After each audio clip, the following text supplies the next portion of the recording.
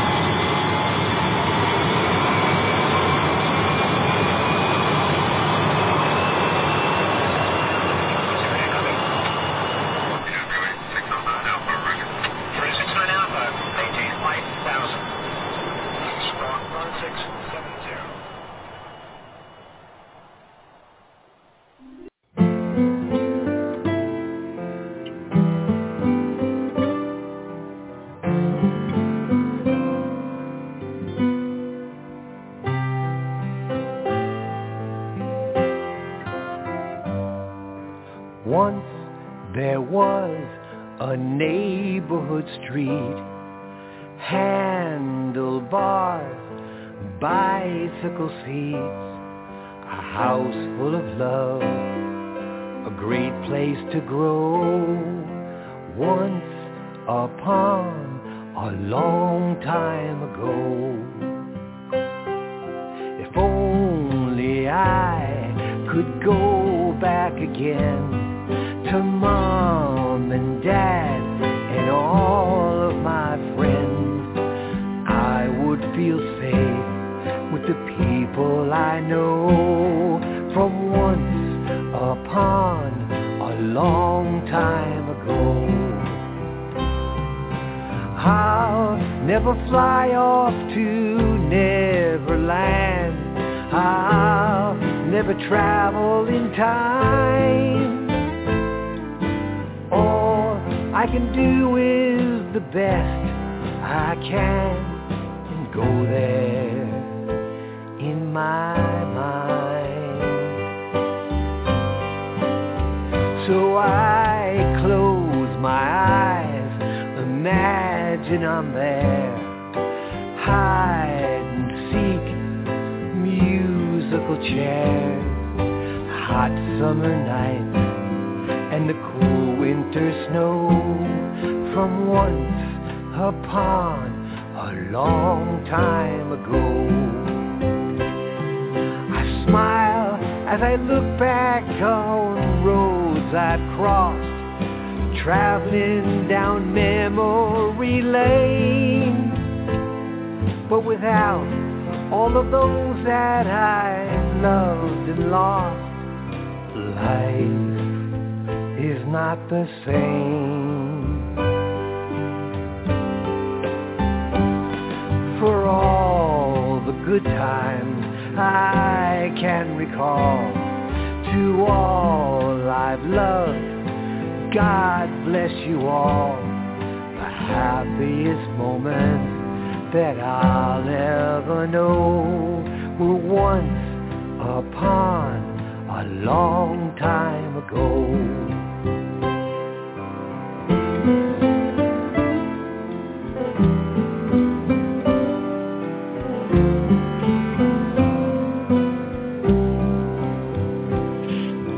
Once upon a time, once upon a time, once upon a long time ago.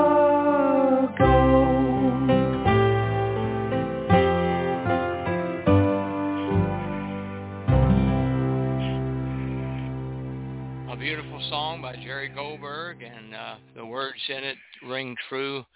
Friends I've loved and lost, and we've lost a great friend. But first, before we talk about that person, Captain Mike Smith, Smith, listen to me. You know, I used to call him Smith all the time on the show. It didn't aggravate Mike, but I did. For some reason, I don't know. I think I did know a Mike Smith, but I really become to know Mike, and so we're going to talk about Mike during this hour on the show. But first, we want to welcome all the countries around the world. Matter of fact, last week we had a new entry among the countries that we read off just about every week that have tuned in. I won't read them all, but welcome. I can't pronounce this word, Myanmar, but I looked it up. It used to be Burma. I believe that's what it was, Burma, and now Myanmar, I think it is. But they listened, someone there listened into our show last week, and so welcome if you're listening again from Burma. Okay, I'll just say Burma, but Myanmar.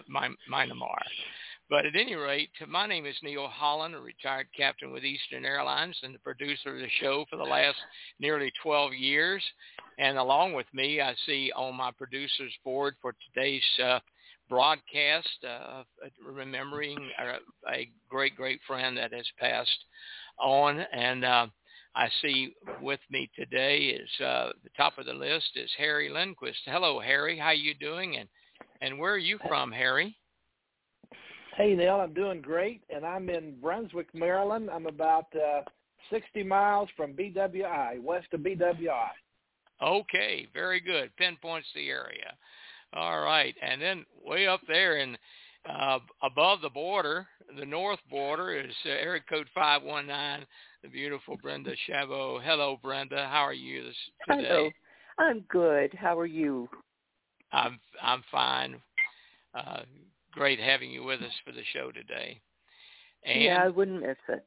All right, and then we have over in the Atlanta area, Jim Holder. Jim's been with me, with the show, I should say, not with me, but with the show for about as long as Mike was with us. But hello, Jim. How are you doing today? Good. Hello to everybody. Very good. And we've Hi, got Jim. Okay. Hey, Brenda. I'm about halfway through your book. All right. We've got a caller from area code 678. Where might that be? Atlanta. Who is this? Al? No. But at any rate, we'll find out a little bit later on. In area code 302, I hope it is. And I think it is, and we talked here just a few days ago, Michael Scott, Jr. Hello, Michael, and welcome to the show. Good afternoon, Neil. How are you today, sir? We're doing fine. I've got some clips, and I hope you'll allow me to play those of your father. And but first of all, I want to talk a little bit about our broadcast today. And it is, as we've mentioned earlier, it's a broadcast about a great friend to many of us and fellow aviators and mechanics as well, Captain Mike Scott. Here's one of the hundreds of posts. I'm sorry, say again? Okay. Here's one of the posts on Facebook that I picked up among hundreds that were posted when I placed it on the Facebook page of the Eastern Facebook. There are so many pages or postings there, but there were hundreds that expressed their sorrow and sympathy, Michael Jr., about your dad passing. But here's one that is from Mr. Bob Getz, I believe is the way he pronounces his name, Bob Getz. And Bob says here, if I can get I've got two mouses here. Let me get it in the right one. And he says, hi, Neil. This is not from Bob. This is from Brian Hermansader, a longtime friend of Mike Scott. And we flew model airplanes together as kids. And he says, I've listened to... Yeah, is this Brian on the 678? This is Mike Jr. I'm on the 302. Okay, Mike. Okay, very good. All right. But he goes on to say, I've listened to the radio broadcast and enjoyed the stories. And during our 70-plus years of friendship, there were many memorable and exciting moments that we had together. Sorry, I can't join the broadcast, but I could contribute at another time, and I miss him every day. And it's signed by Brian Hermansatter, I believe is the way it pronounces his name, and he was former TWA. Mr. Brian Hermansatter. Oh, okay. All right. He lives out in California. He's a old friend of the captain's, and they date way back. And for a lot of stories, I visited there when I was a younger myself, and very knowledgeable. Well, Michael, since you've just told us about Brian, we're very happy that you joined our show today to talk about your dad. And as we spoke over the phone a couple of days ago, you told me so many things that I didn't know about Michael, and I hope you'll share some of what you told me about your dad, Captain Mike, on the show today. Absolutely. Okay. We're going to start off with Michael telling us about where we call, folks that are children of Eastern employees, Eastern Brats. As a matter of fact, on the website, there is a website called Eastern Brats, and your dad was a member of the Eastern Brats group. Guess I'm one also. You are. Indeed you are. But when he told me that he was also an Eastern Brat and how to join he said that his father, of course, Dale Scott, was with Eastern years and years ago, and you can tell us a little bit about that as you remember.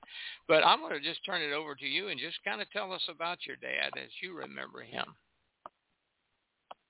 Well, there's a lot to be remembered, and God rest his soul to begin with. And I hope he's taking his journey westward, and hopefully he catches the Gulf Stream there and doesn't have a headwind, has a tailwind, getting to his destination safe. And my father was a very unique type of a man, very, very meticulous man with everything that he did. I can go into some of the stories, whereas when I was young growing up, my father was always a big model builder. And we used to, we had a shop down in we had a small house over in East Northport, Long Island, a small house, I should say. And we had a basement in there, and he had a workshop down in there, whereas he would build his model airplanes, and he had all his tester paints and glues and little vices and things, and then he built me a shop just outside of his workshop where I would go out and I would put together the models and everything. We would get the same model kits. So as he was building it, I would continue to go into his workshop and see how far he had progressed with his model, and to see where I was trying to keep up with it.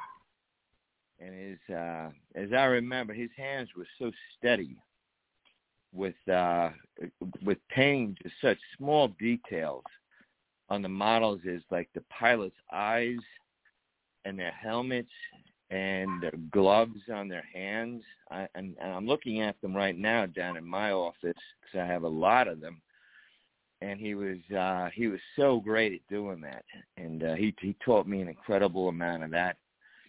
And we used to, he had these what they called U-control planes that we used to fly when I was a kid. And we lived in a cul-de-sac.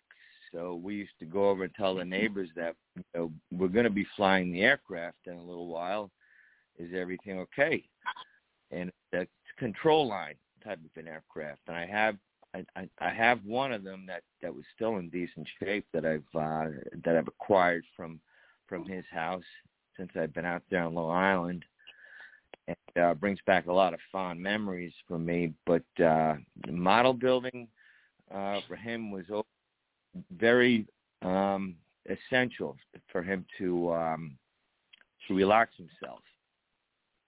He was very much a if I had to explain my parents, my father was never a disciplinarian. He was always very calm and collected. And my mother was very much the disciplinarian. She was the one that would put a wooden spoon through your backside. And if need be, my father would always tell you, basically, I'm not going to tell you what to do because you'll find out what to do because I'm going to tell you what not to do so you don't mess things. Yeah. Mm-hmm. And he would always present it to me that way. So he'd always present any problem that my brother or I would have and say, well, I'm going to let your mother know about this. And we were like, oh, man. Don't tell her that, please, Dad. Boring. Well, he goes, it happens again. He goes, your mother's gonna know about it, and he'd always wear him that white shirt with the Eastern Airlines logo on it, and his blue pants. And he'd come home from work, whether he was working a overnight shift or mid shift or day shift. He was a foreman over there, an inspector for them. And I'll never forget those white shirts hanging all over the place inside of our house with the Eastern Airlines. And I have a few of those that I took along with me that I put in my closet as memorabilia. And I'll never forget the Eastern Airlines logo, and of course my grandfather, Dale. He was a senior captain for quite a few years. I forget exactly when he started there. I think it was in the late 30s is when he started there, flying DC-3s, and he worked his way up through all the Douglas aircraft and through the Constellations and Wow. The list goes on and on. I have his certificate someplace in here. I have his original logbook that he had, and my father's original logbook also, which is signed off by a man named Dan Boyajian, and that was one of his good friends that I've been speaking with quite recently, and so I was very fortunate to have come across those, and Dad was a very very proud man. He was took everything very seriously, but sometimes quite lightly, with kind of a sarcastic sense of humor. He'd always he'd always tell me, he goes, if you think you're having a bad day, he goes, you know what? He goes, take a light bulb out of the socket.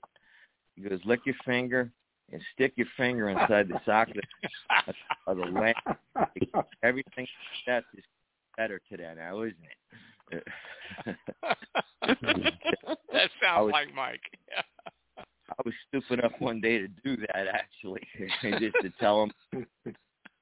I said, you know what? That hurt, Dad. And that wouldn't be unlike him to say something like that. He goes, so don't cry to me about a bad day. He goes, because after that, you're going to have a good day. So that was, and just some things that he would come across. He had a really good sense of humor with a light bit of sarcasm in it, Yes. And and that's the way I'll always remember him. And he takes his journey now, and we'll all be with him someday, you know. Yeah. But he's there a little bit earlier now. Yeah. But I have Michael, a lot of stories about after the. Go ahead. I'm sorry. Yeah, I got a question about you and the family. With the pass privileges that Eastern employees have, did you ever travel with your dad? Did he ever take you anywhere on flights or C3 passes that we had? Oh, we used to go to Disney all the time. We did that. We did that once a year, at least once a year. He would get us flown there, and back then it was easy to get up into the cockpit of the plane. That was a long time ago. You know, so yes, I to answer your question, yes, I would get up into the cockpit, and I actually flew with my grandfather on one of his flights. He had went to Bermuda and back from JFK constantly, and he used to do that sometimes 3 times a day, and he would do it for a week or so at a time, and then he would have a whole lot of time off. Mm-hmm. And then I used to go out, and I used to we had this little golfing machine. They had a house in Cold Spring Harbor, Long Island, and my grandfather used to love to and we had a very long hallway, as I recall, in there, and it had a little return system on it. It had this little electronic deal going on there, whereas if you got the ball into the hole, you know, it would spit it back to you, you know, and it would kind of tuck the ball straight back out at you. So I always remember doing that. My father would get up there, and my father was lousy at doing it, you know. And he goes, let Mike try it. He goes, he seems to be pretty good with that putter that you got. You know, it's my grandfather and my father, and I would always get that sucker in there. You know, it was, and I would just laugh at my father. And I said, "You need some practice." Because he was telling me I need practice now, huh? No, yeah. I said, I think you need some more practice there, Pop. I said, 'cause I'm beating you up pretty good here. I said, I'm getting them all. And we used to do that. And so there was a lot of fond memories of my father and my grandfather and myself. My grandfather was also a model builder. He was very, very good at it. I think he was probably better than my father was, in my opinion. I just haven't found his models are so old right now that I couldn't find any of his originals. I had pictures of them, but I found all the originals that my father had built, and I managed to acquire those. And I'm going to make a big like a curio cabinet with lighting in it, and I'm going to put them all up on display. And I could once I get that, I'll send you a picture of that, Neil. Wonderful. And you'd probably get a kick out of that. There's all sorts of aircraft memorabilia that I've acquired as estate and what. But I think you'd be very happy that I'm on the show with you here. And well, I am, and Michael, you know, let me tell you real quickly while you're talking about the collection. Every time we would have a show, and whatever we were talking about, if it was an aircraft or an engine or whatever, it seemed that Michael, your dad had a collection of an item or a timetable or an article or whatever. He was quite a collector. Can you tell us about some of that, the collections and all that Mike had? He acquired, my father was, I don't know if you would say eccentric with things, because he would never buy one of anything. if there was only one available, he would buy one. But if there were three available, he would buy three of them, just to make sure that there was enough to be given to my brother and I. Uh-huh. So he would always buy three of everything because we were both very close to him. So when we went through his items at his house, which were numerous, my brother and I, we spent a few days over at his house before we even decided to even touch anything, and we just kind of, were kind of grieving about it. So we just sat down and we looked around at everything, and memories that were brought back from this item or that item, and him speaking to me over the phone about, acquiring this particular aircraft model or having a model built of one of the aircraft that he'd flown over the years. So we spent the first 2 days over at his house basically not even touching anything, but just looking around at everything, because his house is basically like a museum, is what it was. So it was very hard for me and my brother to start to disturb anything in there before we had taken everything in, and we had taken numerous pictures of it all, just in the places that he had particularly put certain items. And he was very, very meticulous about how he would position a small model airplane or any item that he had to be in a certain direction, which was I felt was kind of odd, but given the fact that that's the way the man is, he was a little bit quirky like that. And if I would go over there when I was a younger kid and I would pick up a model, say off one of his chests or his dresser or something, and I were to put it down and it wasn't in the position it was supposed to be in, he would just walk behind me and I could see him taking it and recorrecting the position on it. And I thought that to be kind of funny, and I was like, all right, you know what, from now on, Dad, I'm not going to touch anything. Because you're going to recorrect me constantly, like you've done since I was a young boy, So I was like, I'm just going to leave them alone. And now I have them all sitting down in my on my pool table down here in my office, and they're all pointing west. Aww. I took my magnetic compass and I positioned them all in westward position. Everyone had, and that's where the old timers is heading now. So, well, Michael, I asked him. Go ahead, Michael. I asked him on his dying bed, and he was very. And I rubbed his head and I whispered in his ear, and I just asked him. I said, Dad, is there anything that I can write? And he just looked up at me with some glass in his eyes. He was glazed over his eyes. He was very, very ill. And he said, Michael, just do the right thing. Because no matter what, do the right thing. And those his last words to me. I walked out of the room. I started to well up. My brother came out, and I said, I can't come back.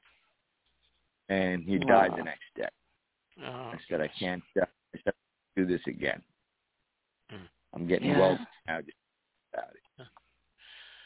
But there are plenty of stories I could relay, but I'm still going through a grieving period with him right now. And yes. Well, Michael, anyone that lives out in the Long Island area or anywhere close by is what we're going to do on June 4th. He was a member of the Bayport Aerodrome, and he had a Waco UBF-2, which we sold to one of the members down there, one of the old charter member down there, at that airfield, and we're going to do a missing man formation. Oh, beautiful. And we're going to have a big get together underneath tents with food catered, and we're going to be playing 40s and 50s music and whatnot, and then we're going to have an open mic time point, and we could anyone that has any kind of story, be it as crazy as you can come up with, bring it on. If anyone out there is inclined to do so, that'll be on June 4th of this year, and that would be his birthday. I want to talk to you more about that, Michael, in the days coming. I'd like to see how we can participate in any way, and so I'll give you a call and we'll talk about it. I want to see, if you don't mind, I'd like to see what some of the colleagues of your dad on the radio show, because he was with us so long on the show, about their thoughts about some of the fun things that Michael shared with us. Mike, and I don't know who wants to be first. I've got Jim Holder there, and I always enjoyed listening to Mike and Jim share mixed stories. Tell us about that, would you please, Jim Holder? Yeah, I don't know how that came about, but I guess I talked about coming back from deer camp one night, and I had a couple of Maker's Marks before the show started, and then I guess it became obvious that I had maybe 3 too many. and Mike started, we started talking about Maker's Mark, and I swear, I bet there are people out there that think that he and I used to meet all the time and get drunk because we was talking about Maker's Mark. And we planned to. We really did. He was going to come down to one of our meetings or something, and I was going to buy him a bottle, and he was going to buy me a bottle. And it sounds like I'm a blooming alcoholic, but I'm not. But we sure talked up a storm about Maker's Mark. I tell you, I remember when I first heard about your dad. Oh, go ahead. There's no amount of booze that's too much. Yeah, that's right. But I think that we clicked some few glasses, on the radio show. And the thing will say, somebody's shaking your ice again. Quit shaking your ice, And it's probably me and Mike. But I was the editor of the magazine, and he repartee. And I didn't know your dad. I mean, I didn't know your granddad. Well, I didn't know your dad either until the radio show. But I had put out the summer magazine, and it came out. I think it was the summer one. And I did 2 a year back then, summer and winter. And his mother had died, Dale's widow, and I didn't know them either. But she died after the magazine went to press, and I put the word out on my EL Info EL Info email list, and I guess he had been, he got the magazine, and his mother wasn't in there.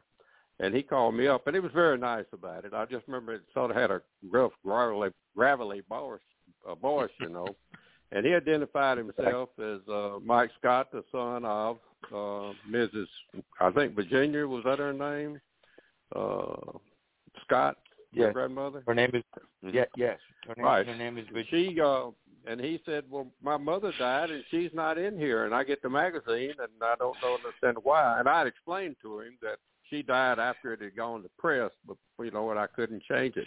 And that I would make dadgum sure, 6 months later when the winter magazine came out, I think it was summer then winter, that she would absolutely positively be in that one. And he thanked me. He was very nice and courteous. I mean, he wasn't being demanding or anything. He just wanted to know why she wasn't in there. And I explained to him it had gone to press.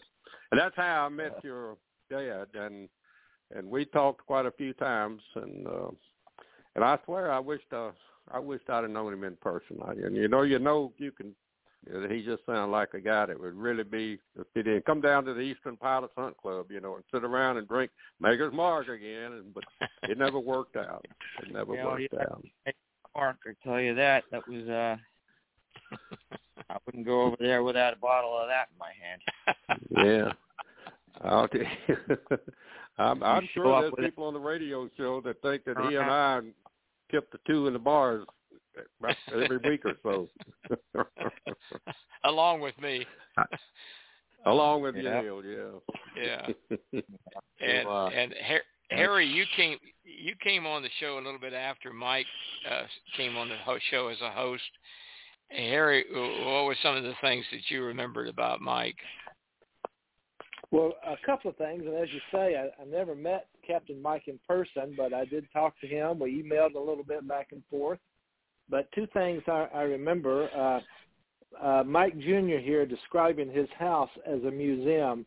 That's the way I envisioned his house from the conversations he would talk about on the radio show. And I think I made a comment to Neil that, man, I would love to go see his house because it has to be a museum. Yeah. And then the other thing I remember about Captain Mike is many times, especially Neil and Jim would be in a discussion about a particular aircraft and the specifications and especially the engines. And one of them would say, well, didn't that have I'll make some number, a JT 151-3 engine on it? And Mike would say, no, that was a JT 151-2 engine. It's just like he had everything right in front of him, but he must have had dang near a photographic memory for aircraft and parts and specifications. So that's really what I remember about your dad, Mike. Right, that's great because I used to lean on him quite a bit when I first broke into this business. I've been for 37 years now, maintenance and training. So whenever I would have a question about something, I would always just lean on him, and I would give him a call and say, "Listen, I had a little discussion with someone down at work today, and I'm a little unclear on this. Can you give me some clarification on it? Be it anything, on any craft, And he'd square me right up on that, and he'd say, "Well, Mike, were you a mechanic, an aviation mechanic?" Yes. I've been in the 37 years now. Okay. Yeah. You work for an airline? I never worked for the airlines. I worked for Garrett Aviation up in Long Island, New York, for about 13 years with them, and then I came from there, and I worked for Garrett.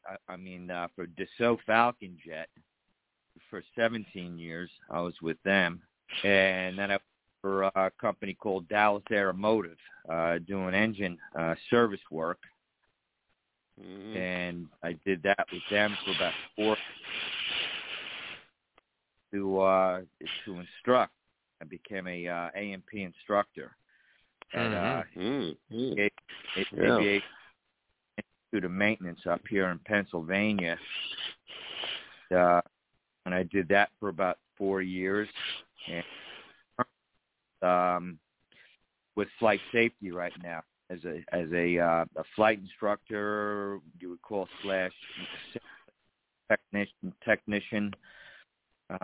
We have 14 simulators that we have here in the greater Wilmington area for Flight Safety International, and that's where I'm currently at right now.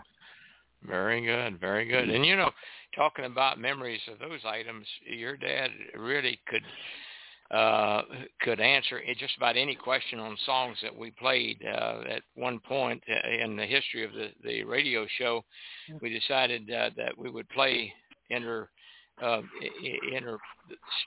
between conversations, and when the conversation got a little bit quiet or silent, I'd flip on a record, and your dad would come right up with the date that it was written by, whom it was written by, and who sang the song, and so forth.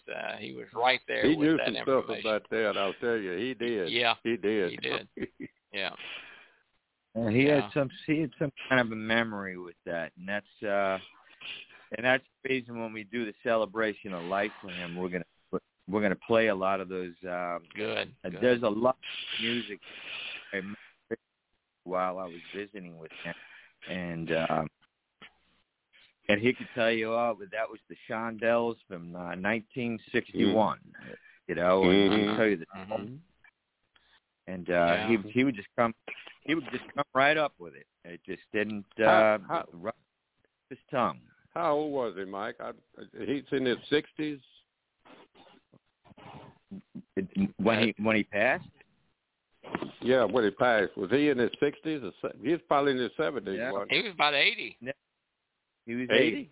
He was 80. Yeah. He'll be on June 4th when we do a celebration of life. He would have been 81. That's what we're going to do at this this coming. Oh, yeah. And he would have been 81. I know the last time he was on the radio show, it may have not been the last time, but it's the last time I remember. He had just gotten about a 15-minute ride when they flew the first 727, I think, which ended up at United. And he went from one airport to another airport up there in Seattle, as I recall. Matter of fact, they had a big ceremony about it. And they invited him to come along and fly co-pilot. And he was so proud of that. Yeah. Yeah. And I have all the documentation of that and all the pictures of that. I have all that in my archives. And, that was U001. I'm trying to think of the number on it. Yeah. We did a show about that. We did a show about that, Michael. And I'm not so certain that might be the clip that I took off. If you don't mind, I'd like to play it. It's about 2 minutes long, and it's about it's of your dad talking about. I thought that it was about that 727 flight. It may not have been, but let's listen to your father. Sure. Mike, did you hear your father talk about great leadership back when he was working for Eastern? And what's your opinion? Well, he only had good things to say about Eddie Rickenbacker because he was the one that hired him. Yeah, there you go. He used to see him a lot. And when I was a kid, I think I might have mentioned it on some other shows that when I was a little shaver, he used to bring me along to go down and get his paycheck and stop in the stock room and get batteries for his flashlights and all that. And he'd always go up and check to see what was going on up at the Link trainer where he ran the Link for a little while, and Rickenbacker's office was just down the hall. And like I said, my dad was a tall guy, and so was Rickenbacker, and I was probably 5 or 6 years old, and all I remember was looking up at these two big tall guys, But in my Eastern days, of course, I didn't start with Eastern until in late '67, and basically along came the Moon Man in '72, I believe it was, and I left Eastern Airlines in '78, the end of '78, before all the quagmire started. So I didn't pay a whole lot of attention to what was going on with all the leaders. Yeah. Everything was going pretty well. Up until that point, and all I know is that afterwards everything kind of went south, and because I would always stop, being as I was based with my second operation that I flew with over in Newark. So when I stopped on the way back, I would stop in to see the guys at Hangar 9 there at Kennedy, and I could see the morale from the leadership just on a increasing decline. All the time. It just got worse and worse and worse until we all know what the final outcome was. I couldn't even get in to visit after a while, but it wasn't good. But anyway. Well, my 3, 2, and 1. And that was one, but here's just a little sample of his humor. What's happened to you, Sunshine? Everything's gone downhill, or I don't know whether it's downhill or a slippery slope or what. When you start at the top of the hill, there's only one place to go, right? Yeah. I got to the top of the hill, and I looked out, and Mike, you know what I saw? What'd you say? The other side of the hill. The other side, right, exactly. Just remember, wherever you go, you'll always be there. Yeah. And this one, too. Oh, man. How do you start a Tesla from inside the house? test. How do you start a Tesla inside the house? I don't know what a Tesla. You plug it in, I guess. Yeah. You just tell it turn on. Yeah. Do you flip a switch on a Tesla? How do you start a Tesla? I have no idea. It was of course it's all electric, so it has a light switch inside. You just flip the switch. Yeah. Everybody might have seen that video that was going around with the gal in the gas station. She was trying to put gas in the Tesla. Must be a barn. The guys were laughing like crazy in the car behind. They were taping it or videoing it, you know. You couldn't find she was pulling all the knobs and everything. You couldn't figure out where the gas cap was. I remember in Miami when I was at the Marina. That was a little sample of your father. There was just so many of them in our archives. Yeah. That's priceless because that's the way he would look at things. You know, he was simple and easy with everything. You know, where's the damn gas cap thing? You know, how am I supposed to get this down the right track if I can't put any fuel in it? You know? And incidentally, it's kind of funny because the guy that's going to be buying his Waco from us has a beautiful hangar over there at Bayport Airport, and he has a brand new Tesla. So my brother and I were over there for an afternoon, and he says, "Listen, there's a nice diner down the street. Do you guys want to take a ride down?" You know, and I said, "Sure, yeah." I said, "You want me to drive? Because I have a Mustang." And he goes, "No." He goes, "Let's take a ride in my Tesla." I was like, "That's pretty neat, man." I said, "I never got in a Tesla, you know." And I want to tell you, I thought my Mustang was fast. We got in this thing, and we were at the diner in about 24 seconds. That's about 60 miles an hour going down Wisconsin Highway, and I was like into the street. And holy mackerel! So yeah, if the old man knew that I'd been in a Tesla, he'd get a kick out of that one. And the guy that's buying his plane's got one, so he's gonna have 3 planes in his hangar and a Tesla that sits inside the hangar. It's a beautiful hangar with it. You better get some insurance on that hangar. That's for sure. Oh, it's all owned by this guy that's he's very well to do, and he took a real fancy to that old Waco that my father bought. I never been before, but we're going to fly that one from June 4th. That one's going to be in the the missing man formation. We're going to take that one and peel off on it, and we're going to spread his ashes down and whatnot, and that's going to be one hell of a ride. I can tell you that. Yeah. I'm going to ask Michael. I'm going to ask up in Toronto. I think Brenda, you got to know Michael like most of us only on a radio show. Brenda? I did. Yeah, and Hello. what I was really impressed with is he joined Silverliners, which was so sweet of him.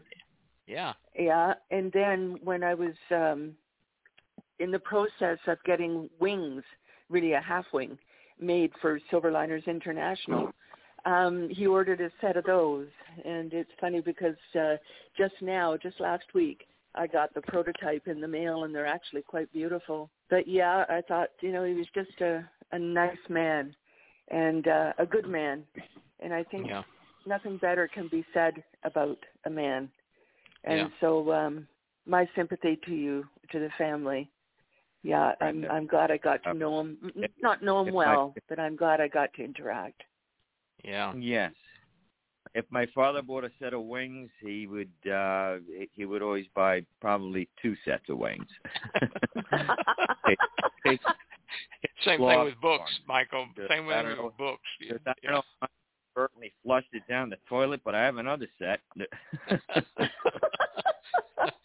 I see George Gent. I think George Gent is up in New York, where not too far from your from where your dad lived. George, is that your area code? Are you with us?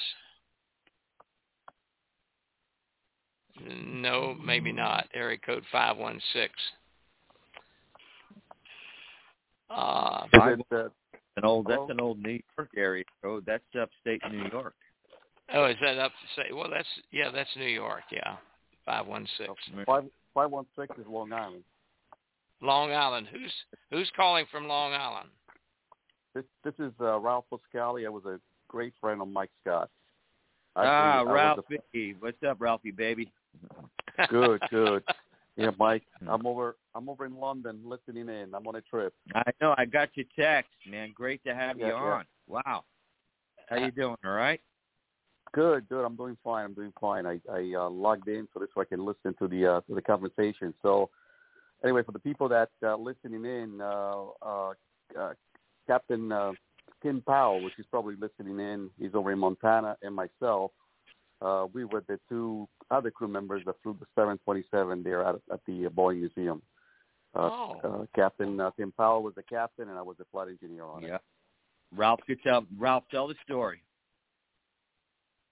Basically, on that day, Mike always had a great sense of humor. So on that day, he said, he used to call me Ralph baby. They say, well, Ralph baby, you know how it is. We're gonna make history no matter what today. No matter how it goes.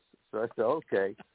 And so that was kind of funny, And they told us, well, if you guys are going to crash, make sure you don't crash on the field. We'll crash close to the field so we can put the fire out. If you're going to crash, then crash in the water. Like, oh, okay. So that made us feel real good, But anyway, Mike, over the years, Mike, I think was very proud of being, part of the Eastern family. I think he would probably mention Eastern to everybody, and everybody we met, he mentioned that he was an Eastern mechanic, and his father worked for Eastern, and so on and so forth. He was very proud of the Eastern deal, and his dad, and his kids, and his wife, and everybody. He was just a great man. I worked for Mike. I met Mike in 1984, and from 1984, I must have worked with him for close to 30 years.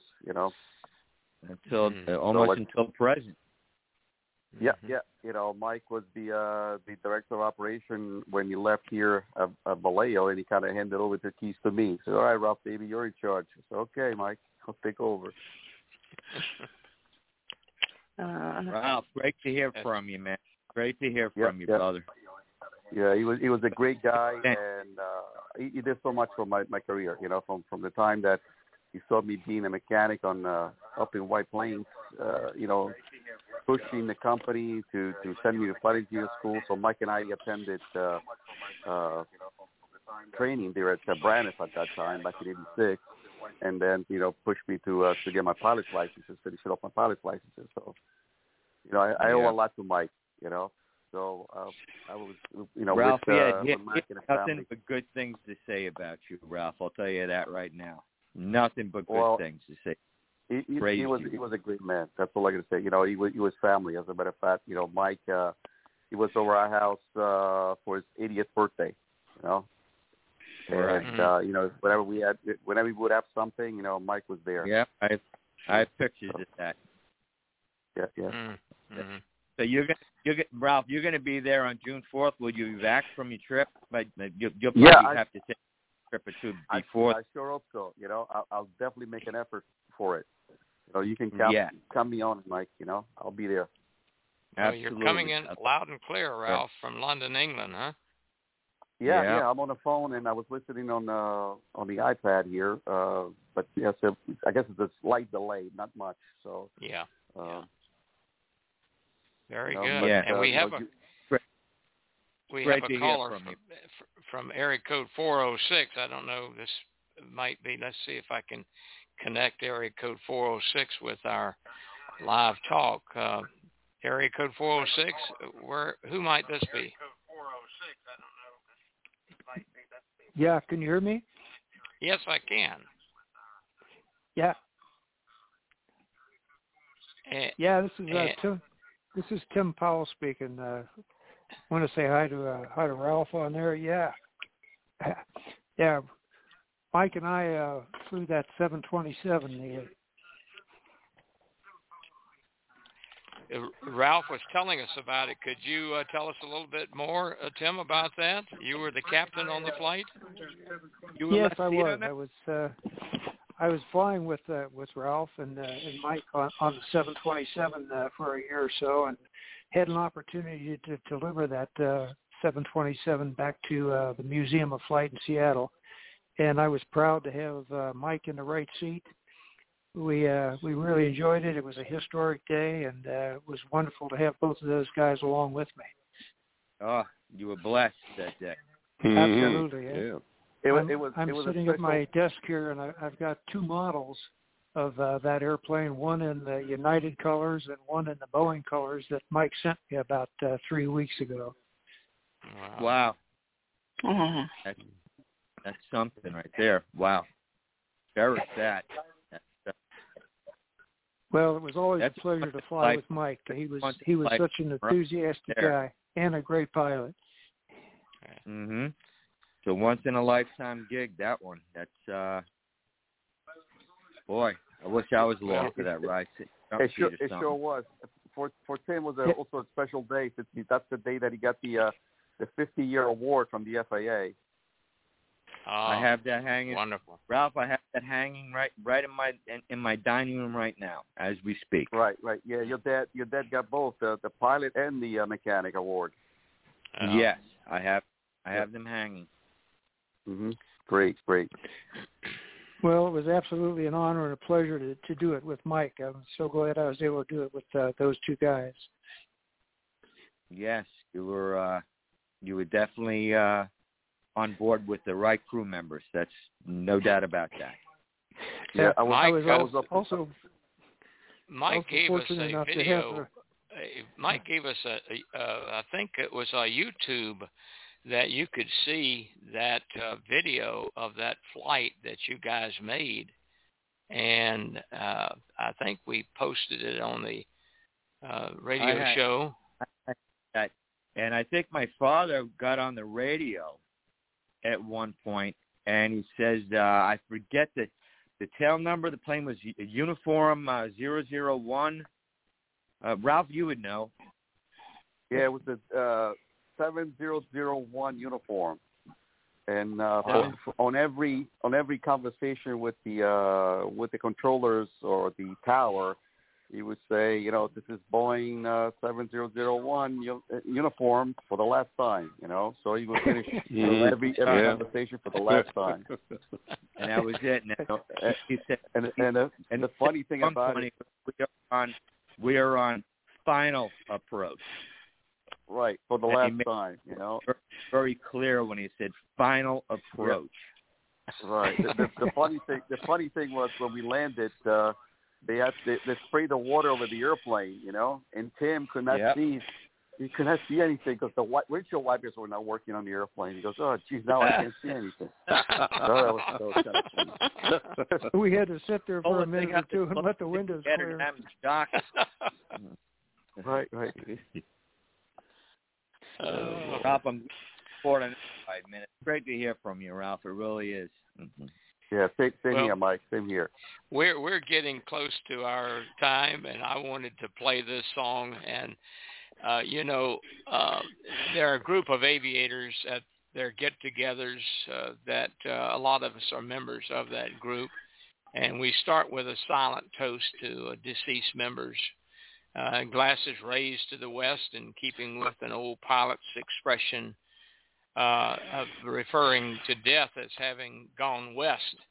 And so I ask all of our listeners and those on the broadcast today to lift that glass in a silent toast to a great person, a friend, and an aviator, Captain Mike Scott.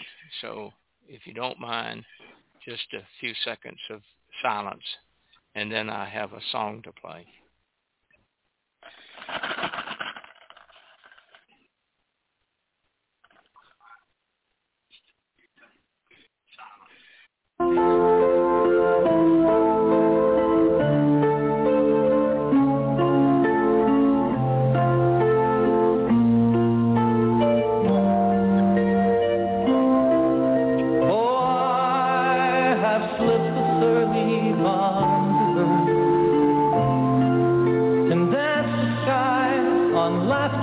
silvered wings. Sunward I climbed and joined the tumbling murk. The sun split clouds and done 100 things.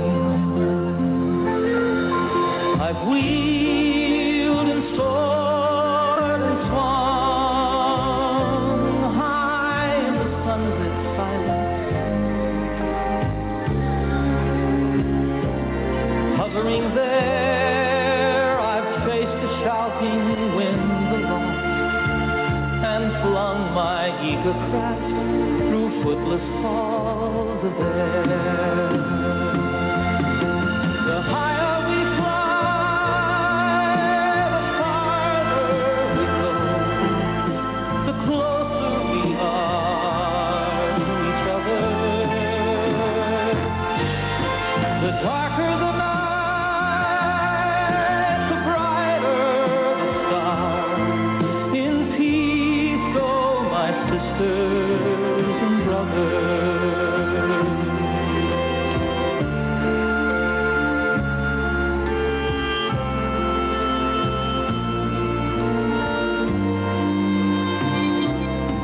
Up, up the long, delirious, burning blue. I've topped the windswept heights with easy grace, where never lark nor even eagle flew.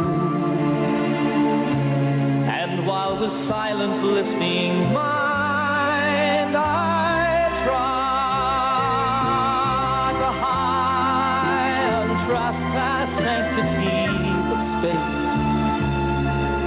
put out my hand and touch the face of God. The higher we fly, the farther we go, the closer we are to each other.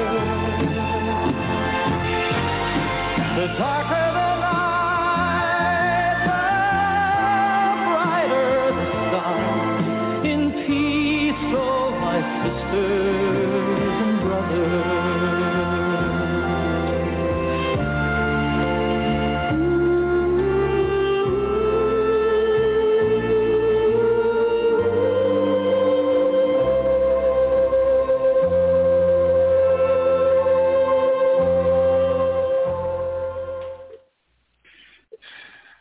And I want to thank all of you. You guys, thank you. Michael, thank you. Tim, Ralph. For the tribute and for the attention and the very, very special to me. Have this. You're welcome. Absolutely. Glad to be with you. This will live in my heart. Well, we hope that you can come back to our show. We have it archived and listen to it anytime. You guys were great.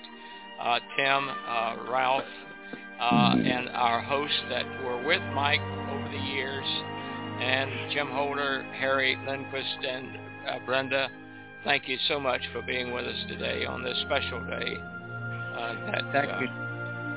Thank you. Meant a lot to all of us.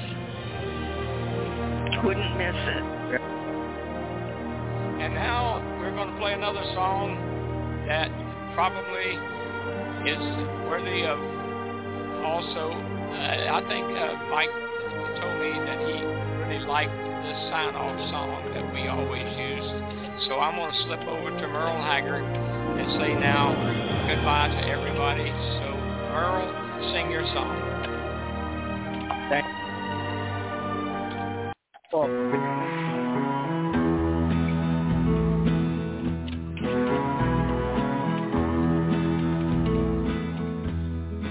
Silver wings shining in the sunlight, roaring engines headed somewhere in flight.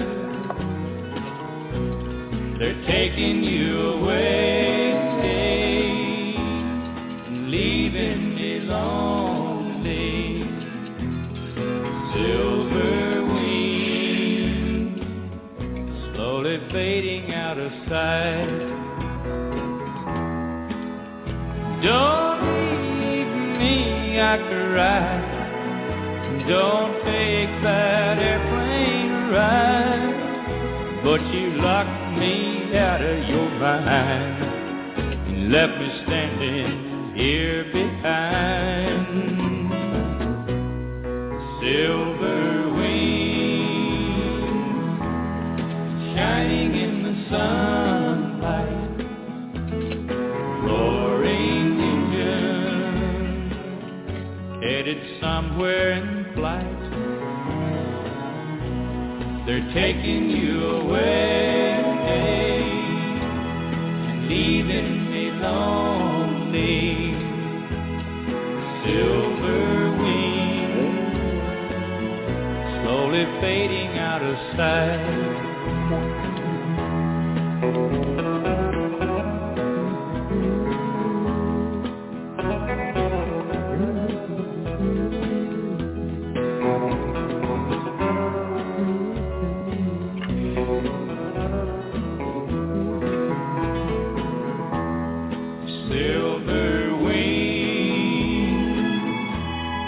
Shining in the sunlight, roaring engine headed somewhere in flight.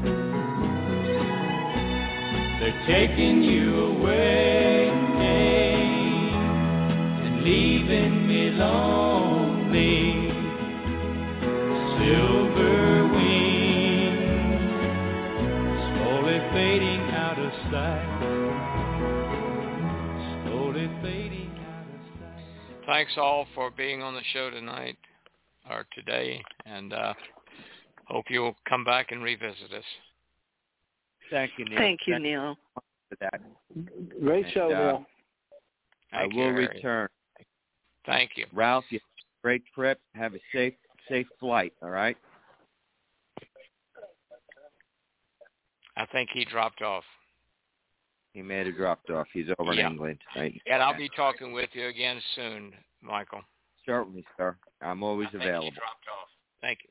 Take care. Bye-bye. Dropped off. He's over in England.